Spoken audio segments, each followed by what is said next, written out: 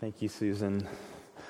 Well, good morning. My name is Bill Gorman, and I serve as the campus pastor here at the Brookside campus. And let me just add my welcome to Susan's. We're so glad that you're here with us this morning, and just delighted that you've chosen to do that. So we're so glad that you're here, especially if this is your first time. Really, really glad that you are here with us this morning. Well, before we take a few minutes here and look at this text that Susan read for us in Matthew chapter 25, I want to just pause and ask that God would help us in understanding it, and that He would open our hearts to understand what it is that He's placed in His Word. So let's do that right now. Father in heaven, we are so thankful that You have revealed to us not only what has happened in the past and recorded that, but that You've also given us insight into what is coming. And I pray that as Jesus here in this passage talks about what is coming in the future, that we would be encouraged, that we would be challenged by Your Spirit. We ask this in Jesus' name. Amen. Well, one of the basic questions that all of us ask at one point or another in our lives, in addition to where did we come from, how did we get here, is what happens when we die? What happens in the end?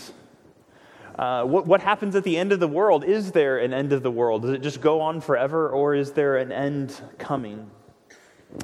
Well, one of the bands that I enjoy listening to that frequently wrestles with this question is an indie rock band called Death Cab for Cutie. And they're one of my favorite bands, not just because I really enjoy their sound, but I truly think that some of their writing, the thoughtfulness and the depth of their writing speaks to some of these big questions of life. And in their 2011 song, St. Peter's Cathedral, they get to the heart of what some of us here, I think, believe about the end, as well as perhaps what many of us fear might be the case in the end. And so I just wanted to play you a part of this song. So take a listen to just the second verse of the song. The last part of that verse is that when our hearts stop ticking, this is the end, that there's nothing past this. There's nothing past this. There's nothing past this. So the question is this really all there is? Is this life it? Is there truly nothing past this? When we die, will it all just stop for us? Now, this might sound appealing at one level. No heaven, no hell, no reincarnation. It's just over.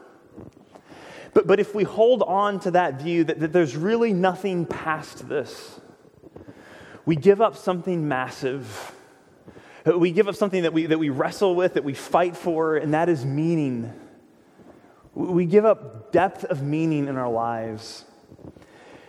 Does my life really count for anything then? Yes, I'm a Christian, and yes, I'm even a pastor, but there are times when I wrestle with that question. I wonder what it's all for, don't you? Does my life really count for anything? We want to know that it meant something, that our choices matter. But if there's nothing past this, does it really matter if I worked hard or if I didn't? If I lived a good life or not, if I was a good parent or not, if I was selfish or if I was generous, whether I lied or told the truth, if there's nothing past this, does any of that matter?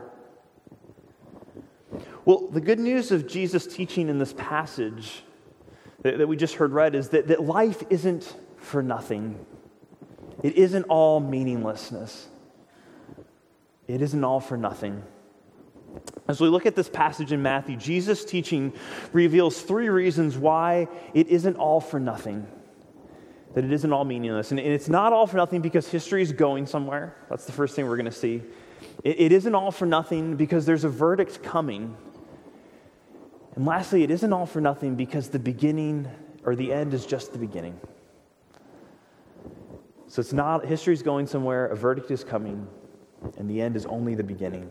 So this morning, we're coming to the close of a series where we've been asking the question, does it really matter what we believe? And so it's fitting this morning that we ask the question, does it really matter what we believe about the end? So as we ask this question, let's look at Jesus' teaching here in Matthew chapter 25. And the first thing that we see when we look at Jesus' teaching is that history is going somewhere. If you notice verses 31 and 32, at the very beginning of the text we heard read, it says, "When the Son of Man comes in his glory, and all the angels with him, he will sit on his glorious throne. And before him will be gathered all the nations, and he will separate people one from another as a shepherd separates the sheep from the goats." Now, we're jumping into the very last part of a much longer set of teaching that Jesus was doing, started back in the previous chapter, Matthew chapter 24.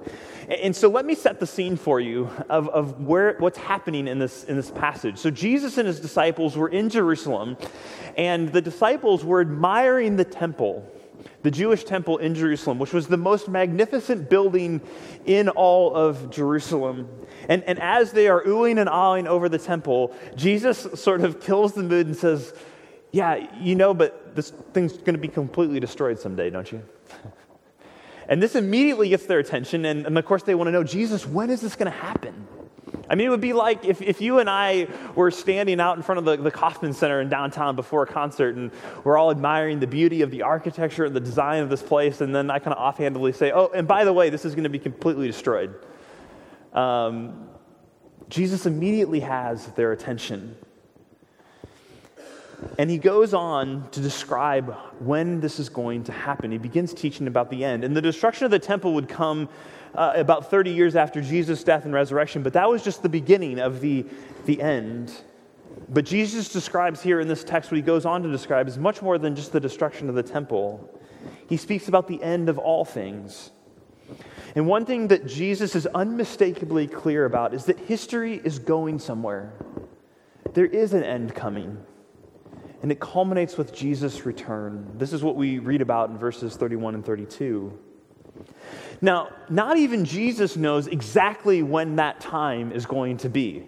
He makes that clear in Matthew chapter 24, verse 36. He says, "But concerning that day and hour, no one knows, not even the angels of heaven, nor the Son, but only the Father." So anyone who takes the Bible seriously, who takes Jesus seriously, is not going to try to predict the time when Jesus returns. If Jesus doesn't know, then I don't think we're going to figure it out. I mean, but perennially there are people who do think they figured it out. But Jesus says you're not going to know when it is. But what that means is that his return is imminent. It means that it could happen 10,000 years from now, or it could happen before I finish the end of this sentence. Okay, no, we're still here. But it could happen at any time. But even though Jesus doesn't know when he will return, he does know what will happen when he does. So when he returns, Jesus will come in glory, there will be angels with him, and he will sit on his glorious throne to provide a judgment, a verdict on the world and the people in it. Christians, as my prof in grad school used to say, Christians are roadies, not wheelies. Christians are roadies, not wheelies. Let me explain what he meant by that. He says Christians believe that we are on a road that has a destination, an endpoint, a telos, that it's going somewhere. That like every good story, it has a beginning and a middle and an end to it. And this stands in contrast to many Eastern forms of religious thought, which posit that history is a wheel, a giant wheelie. That it's a constant turning, a repeating, a never-ending cycle, sort of recapitulating over and over again. And for the unenlightened, a cycle of reincarnation. And the hope in that kind of a religious view is that you actually eventually lose yourself, you lose your personality into what is the reality of the universe. But if this is the goal, then anything that you do or I do as an individual is ultimately lost. There's no significance to our individual lives. But because Christians are roadies, not wheelies, it's not all meaningless. History is going somewhere. Jesus is going to return. He says in verse 31, when, not if, I return, all these things will happen. So the question for us here is, am I living sort of on the edge of my seat with anticipation? Do I live as though Jesus really is going to come back at some point? And what does that even look like, right? What does it even look like to be ready for Jesus to return? Now, this is the part where if you brought a friend with you this morning, or if this is your first time at Christ Community, you're thinking, oh man, this is about to get a little weird. Is this kind of like a doomsday prepper moment that's coming here? What does it mean to be ready? Maybe you already think this morning's a little weird. But let me explain. And I think that's totally fair to feel that way, by the way. When we talk about Jesus' return, I think there's kind of three main responses that kind of people fall into. First, maybe you're here and you're like, I don't buy any of this, and I think you're crazy. And probably your imagination is kind of populated with kind of images from Hollywood and pop culture, depictions from The Leftovers or the Left Behind films and books. And you think, there's no way I believe that. And that's good, because those films and books, while they may make for good drama, don't really reflect probably all that accurately what Jesus and his followers understood about the end. So it's good to stick with studying the primary source of the Bible when we're asking questions about the end. Because a lot of those books and films can probably best be classified as inspired by events depicted in the Bible rather than even based on. The second response is you say, well, I'm a Christian, and I do believe that Jesus is coming back. I do, but I'm actually not that excited about it. I kind of hate the idea. And you're not ready for him to return. There's still so much you want to do here. There's to experience, things that you haven't seen, places you want to go, people you want to meet. And honestly, this is where I'm at sometimes. It's like, well, I'm glad he didn't come at the end of that sentence, because there's still stuff I want to do here. But this is a misunderstanding of what is in store for us when Jesus returns. Because you see, the very best experiences, the greatest pleasures, the most satisfying work and accomplishment that we have here are just signposts that point to something much better that is coming when he returns. And honestly, it's really only those of us who have been blessed with sort of middle-class-ish lives in the richest country in the world who feel like what's in store here and now can compete with what is coming when Jesus returns. And the last main response, and this is probably the ideal response that we all hope that we would have at some point, is that you can't wait, that you live differently, that you feel hopeful, that you find yourself not disengaged from the here and now because of your anticipation, but you're all the more engaged because of it. Because you know that Jesus is returning, you don't despair in the face of setbacks or in the face of violence in the world, in places like West Africa and Ukraine and Syria and Iraq and St. Louis. Because you know that one day all will be set right. Because you know that you are able to, in hope, anticipate in small ways, by your actions, by your character and your work and your home, what it will be like to see all of creation restored when the King sits on his glorious throne. So what does it look like to be ready? Well, I love the way that New Testament scholar D.A. Carson puts it. He says, the ready person's life is characterized by selfless love to others. The ready person's life is characterized by selfless love for others. And this is really where Jesus goes next as he describes those who either cared for him or didn't care for him by not caring or by caring for the least of these. So we've seen that life is not meaningless. It's not all for nothing because history is going somewhere. Next, we see that life is not all meaningless because a verdict is coming. Now, we're going to start with the bad news actually first and then end with the good news. So look at verses 41 through 46. Then he, Jesus, the King who's on the throne, will say to those on his left, "Depart from me, you cursed, into the eternal fire prepared for the devil and his angels." It's a strong statement, but these are the words of Jesus. "For I was hungry, and you gave me no food. I was thirsty, and you gave me no drink. I was a stranger, and you did not welcome me. Naked, and you did not clothe me. Sick and in prison, and you did not come and visit me." And then they will answer, saying, "Lord, when did we see you hungry or thirsty or a stranger or naked or sick or in prison and did not minister to you?" And then he will answer them, saying, "Truly I say to you, as you did to one of the least of these, you did not do it to me." And these will go away into eternal punishment, but the righteous into eternal life. When Jesus sits on the throne, court is in session. A verdict is coming. Now, I imagine for most of us here, the idea of a verdict coming is not something that we long for. It's not something we're looking forward to. But the playwright Arthur Miller highlights the fact that deep down, every one of us longs for a verdict, that we need a verdict. Arthur Miller, in the play After the Fall, puts these words on the lips of his character, Quentin. He says, "For many years, I looked at life like a case at law. It was a series of proofs. When you're young, you prove how brave you are or how smart, and then what a good lover, and then a good father, and finally how wise or powerful or whatever. But underlying it all, I now see there was a presumption that moved one on an upward path towards some elevation where God knows what, that at least I would be justified or condemned, a verdict anyway." And then the character continues, "I think now that my disaster really began when I looked up one day and saw that the bench was empty, no judge in sight, and all that was remained was the endless argument with oneself, this pointless litigation of existence before an empty bench," which is, of course, another way of saying despair. We need a verdict. Without a verdict, without a judgment, our lives are meaningless.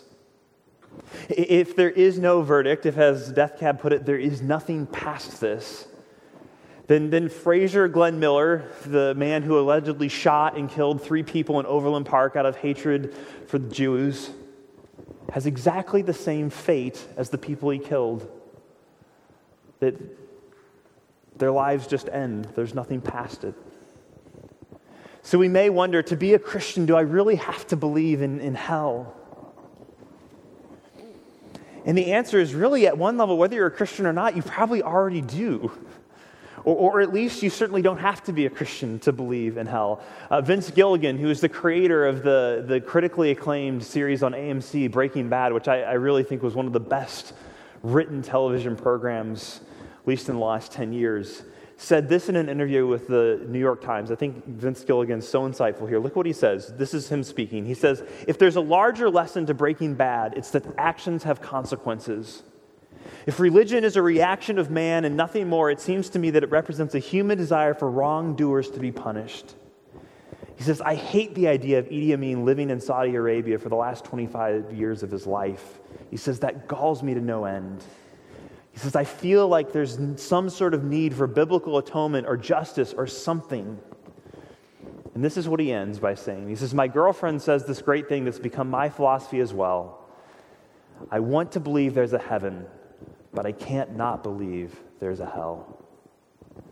I want to believe there's a heaven, but I can't not believe there's a hell."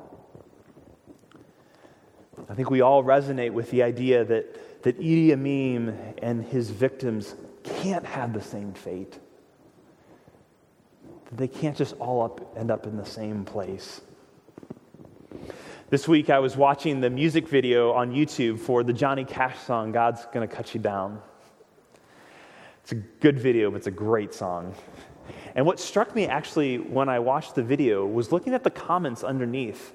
And a number of the top comments underneath that video, if you heard the song before, you'll get this. It was the people were saying, "I'm not religious, but I love this song." Because that song continually is proclaiming that sooner or later, God's going to cut you down. You're not going to get away with it. If you're a liar, if you're a cheater, if you've abused people, sooner or later, God's going to cut you down. And people said over and over again in the comments, "I'm not really religious, but I love this song." Or, "I'm not religious, but I get that message." Why? Because we long for justice. It's woven into who we are. And if we don't long for justice, or if we think, "No, I'm really more of a nice kind of forgiving person," that's not really, I don't really struggle with that, longing to see people judged. It probably means either, wow, you're a really incredible saint, or it probably means that you actually have never really experienced deep injustice in your life.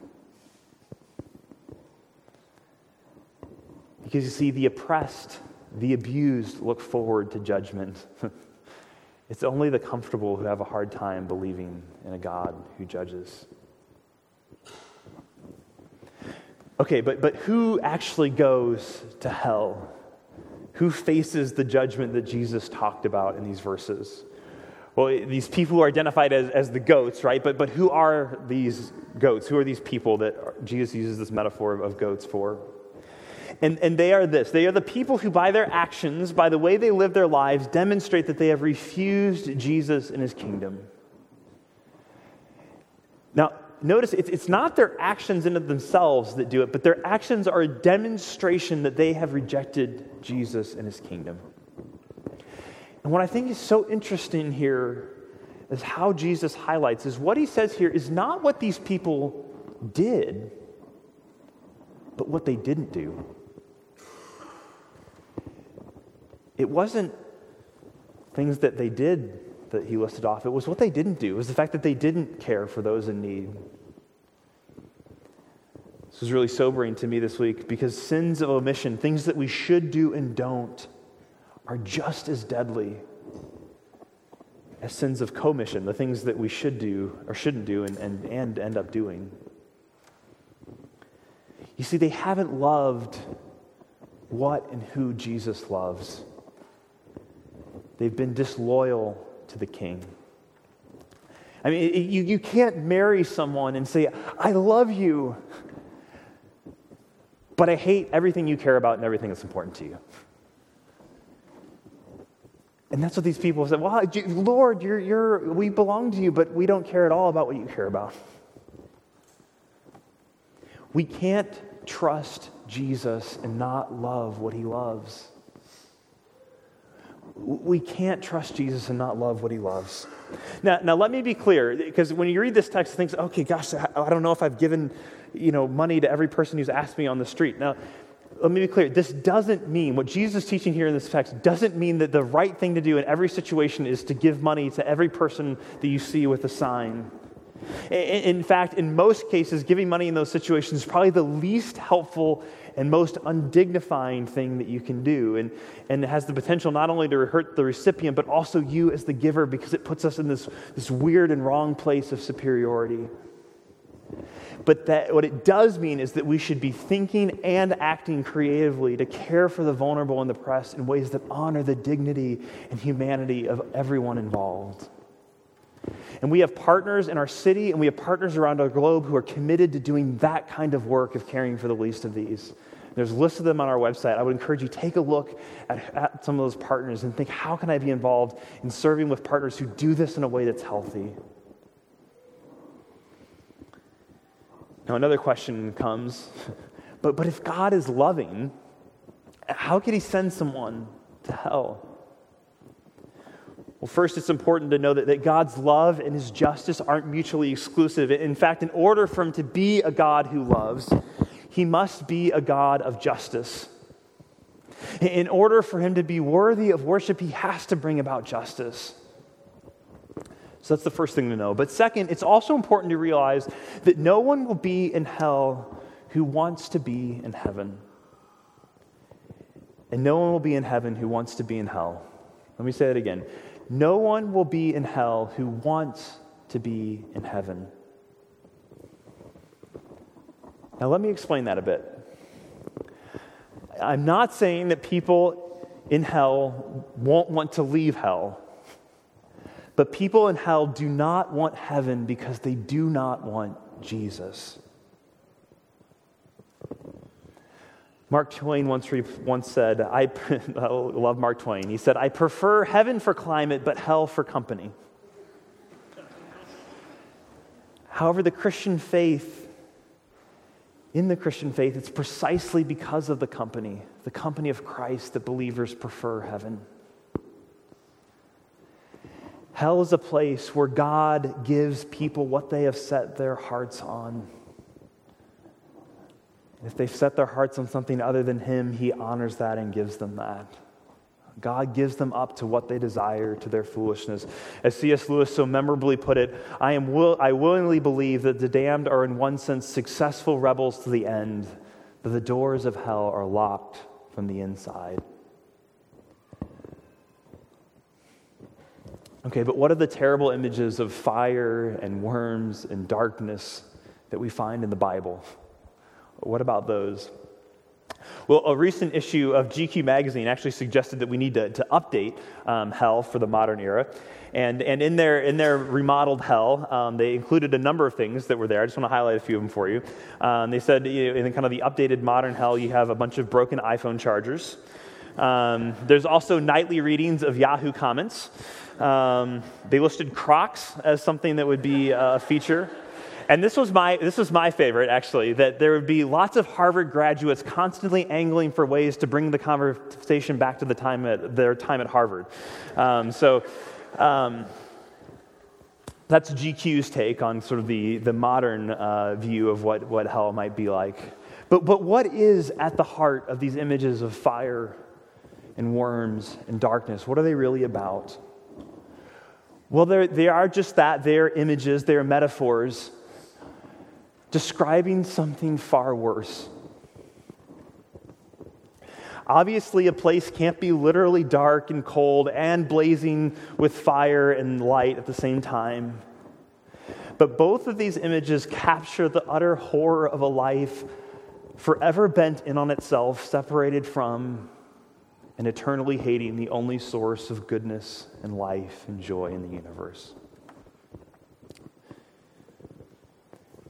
It's also interesting to note here that while heaven is made for sheep, it's made for the people who love Christ. It says that in verse 34, Jesus has prepared this place. Hell isn't actually made for people. Jesus says hell was prepared for Satan and his angels, but people who align themselves with that rebellion end up there with him anyway. But it was never designed for people. But some end up there anyway. So the question for us here is, are we living as if hell is a reality? Do we really believe that a verdict is coming? That the gavel will fall? Does it really matter? And it matters supremely for at least two reasons, because it clarifies both the urgency and the glory of the gospel. It clarifies the urgency and the glory of the gospel. So first, hell motivates us to repentance, to love lost people, but it also shows us the glory of the gospel because it shows us what we are rescued from. You see, Jesus saves us from hell by experiencing hell for us. His love toward you isn't a warm feeling or a sentiment or a kindness. His love for you is costly. It cost him everything. And we only see this when we understand the reality of hell clearly.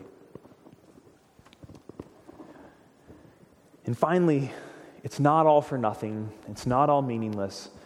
Because for those who are in Christ, the end is only the beginning.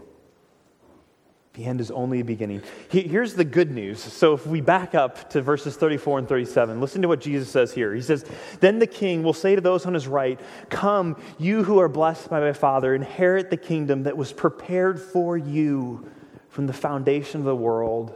For I was hungry and you gave me food. I was thirsty and you gave me drink. I was a stranger and you welcomed me. I was naked and you clothed me. I was sick and you visited me. I was in prison and you came to me.'" You see, the good news is that sheep inherit the kingdom. They get to be with Jesus in his place, that Jesus has prepared for them forever. So to flip the question, we said, do I really have to believe in hell? Now, do I really have to believe in heaven? And I mean, maybe that's a silly question at one point. Of course, we all want to believe in heaven, right? But I think oftentimes what we believe about heaven, we don't quite get it, or there's some confused ideas. Because heaven isn't a place where we all sort of get turned into angels and are floating around in clouds playing harps and just hanging out. That's so boring, and it's not at all what the Bible describes as a picture of heaven. Really, heaven is kind of a theological code word for the future hope of Christians. You see, God made us for himself, and he is redeeming the world to bring us back to himself. There will be a new heavens and a new earth, and it will be physical as well as spiritual. God made matter. He loves it. He loves matter. He made this world and he's going to redeem it. In fact, it's going to be the place where physicality and spirituality are at last united and fused together in a whole. And passages of Scripture variously describe it as a place of being like the best feast you've ever experienced, a marriage party, a gleaming new city, a joyful, great household filled with rooms. Again, these biblical metaphors, we have to take them seriously, but not necessarily, again, literally. Just as in our discussion of hell, these point to something way better than what they literally describe. The central feature of heaven, though, that makes it what it is, that makes it desirable, is that it is the place where we get to be with God himself. If you can imagine being happy in heaven without Jesus, then you haven't understood what heaven is all about and what the gospel is all about. If you can imagine being happy in heaven without Jesus, then you don't really want Jesus, you just want his things.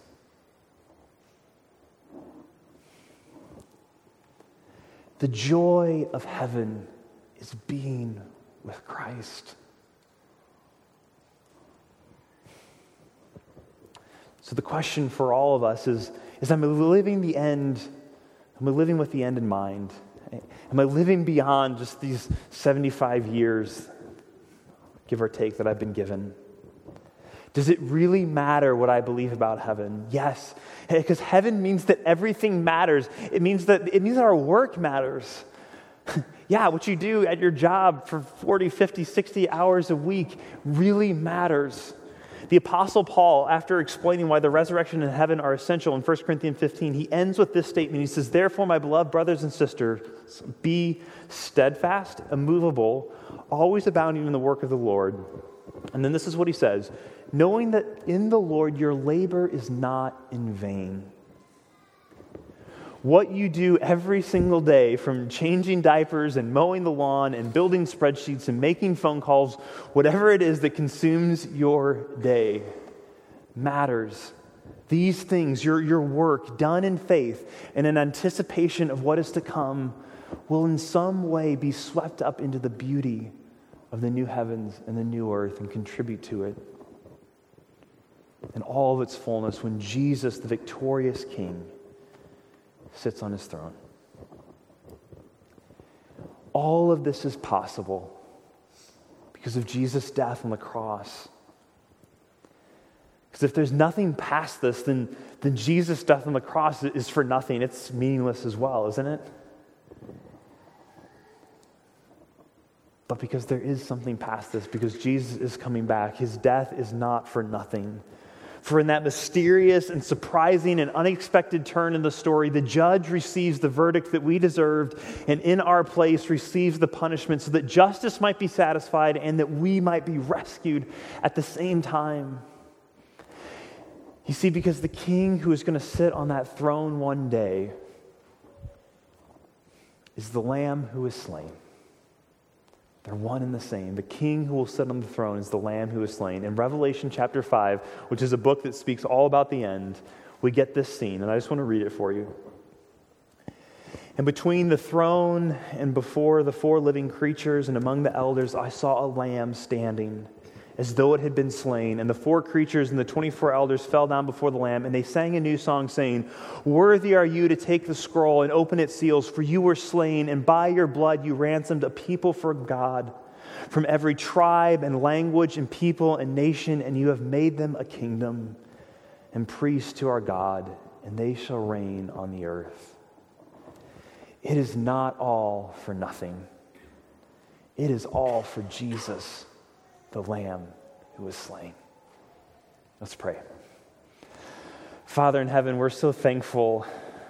We're so deeply thankful that there is the promise that Jesus is coming back to set this world right.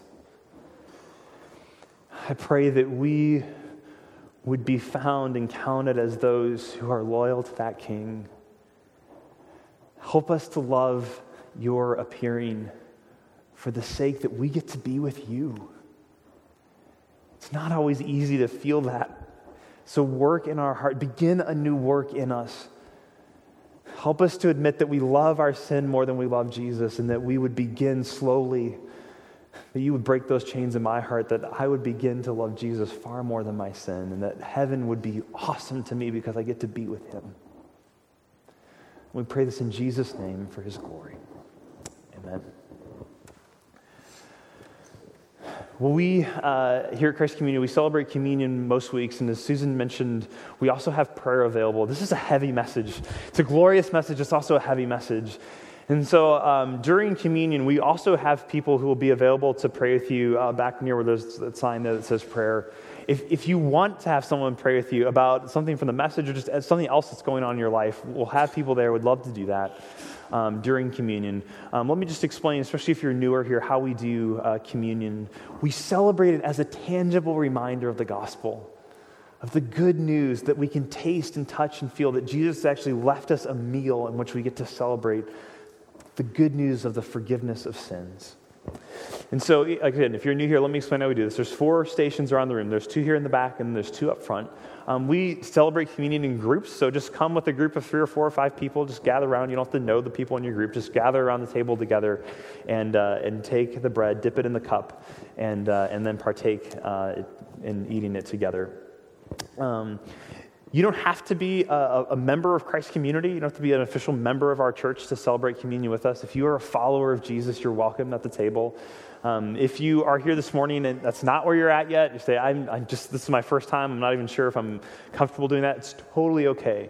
We're so glad that you're here. And I just ask you to use this time to think and pray. Ask Jesus, would you show yourself to me? Would you help me to trust you? Well, Jesus, on the night that he was betrayed, on the night that he was arrested and would go to the cross,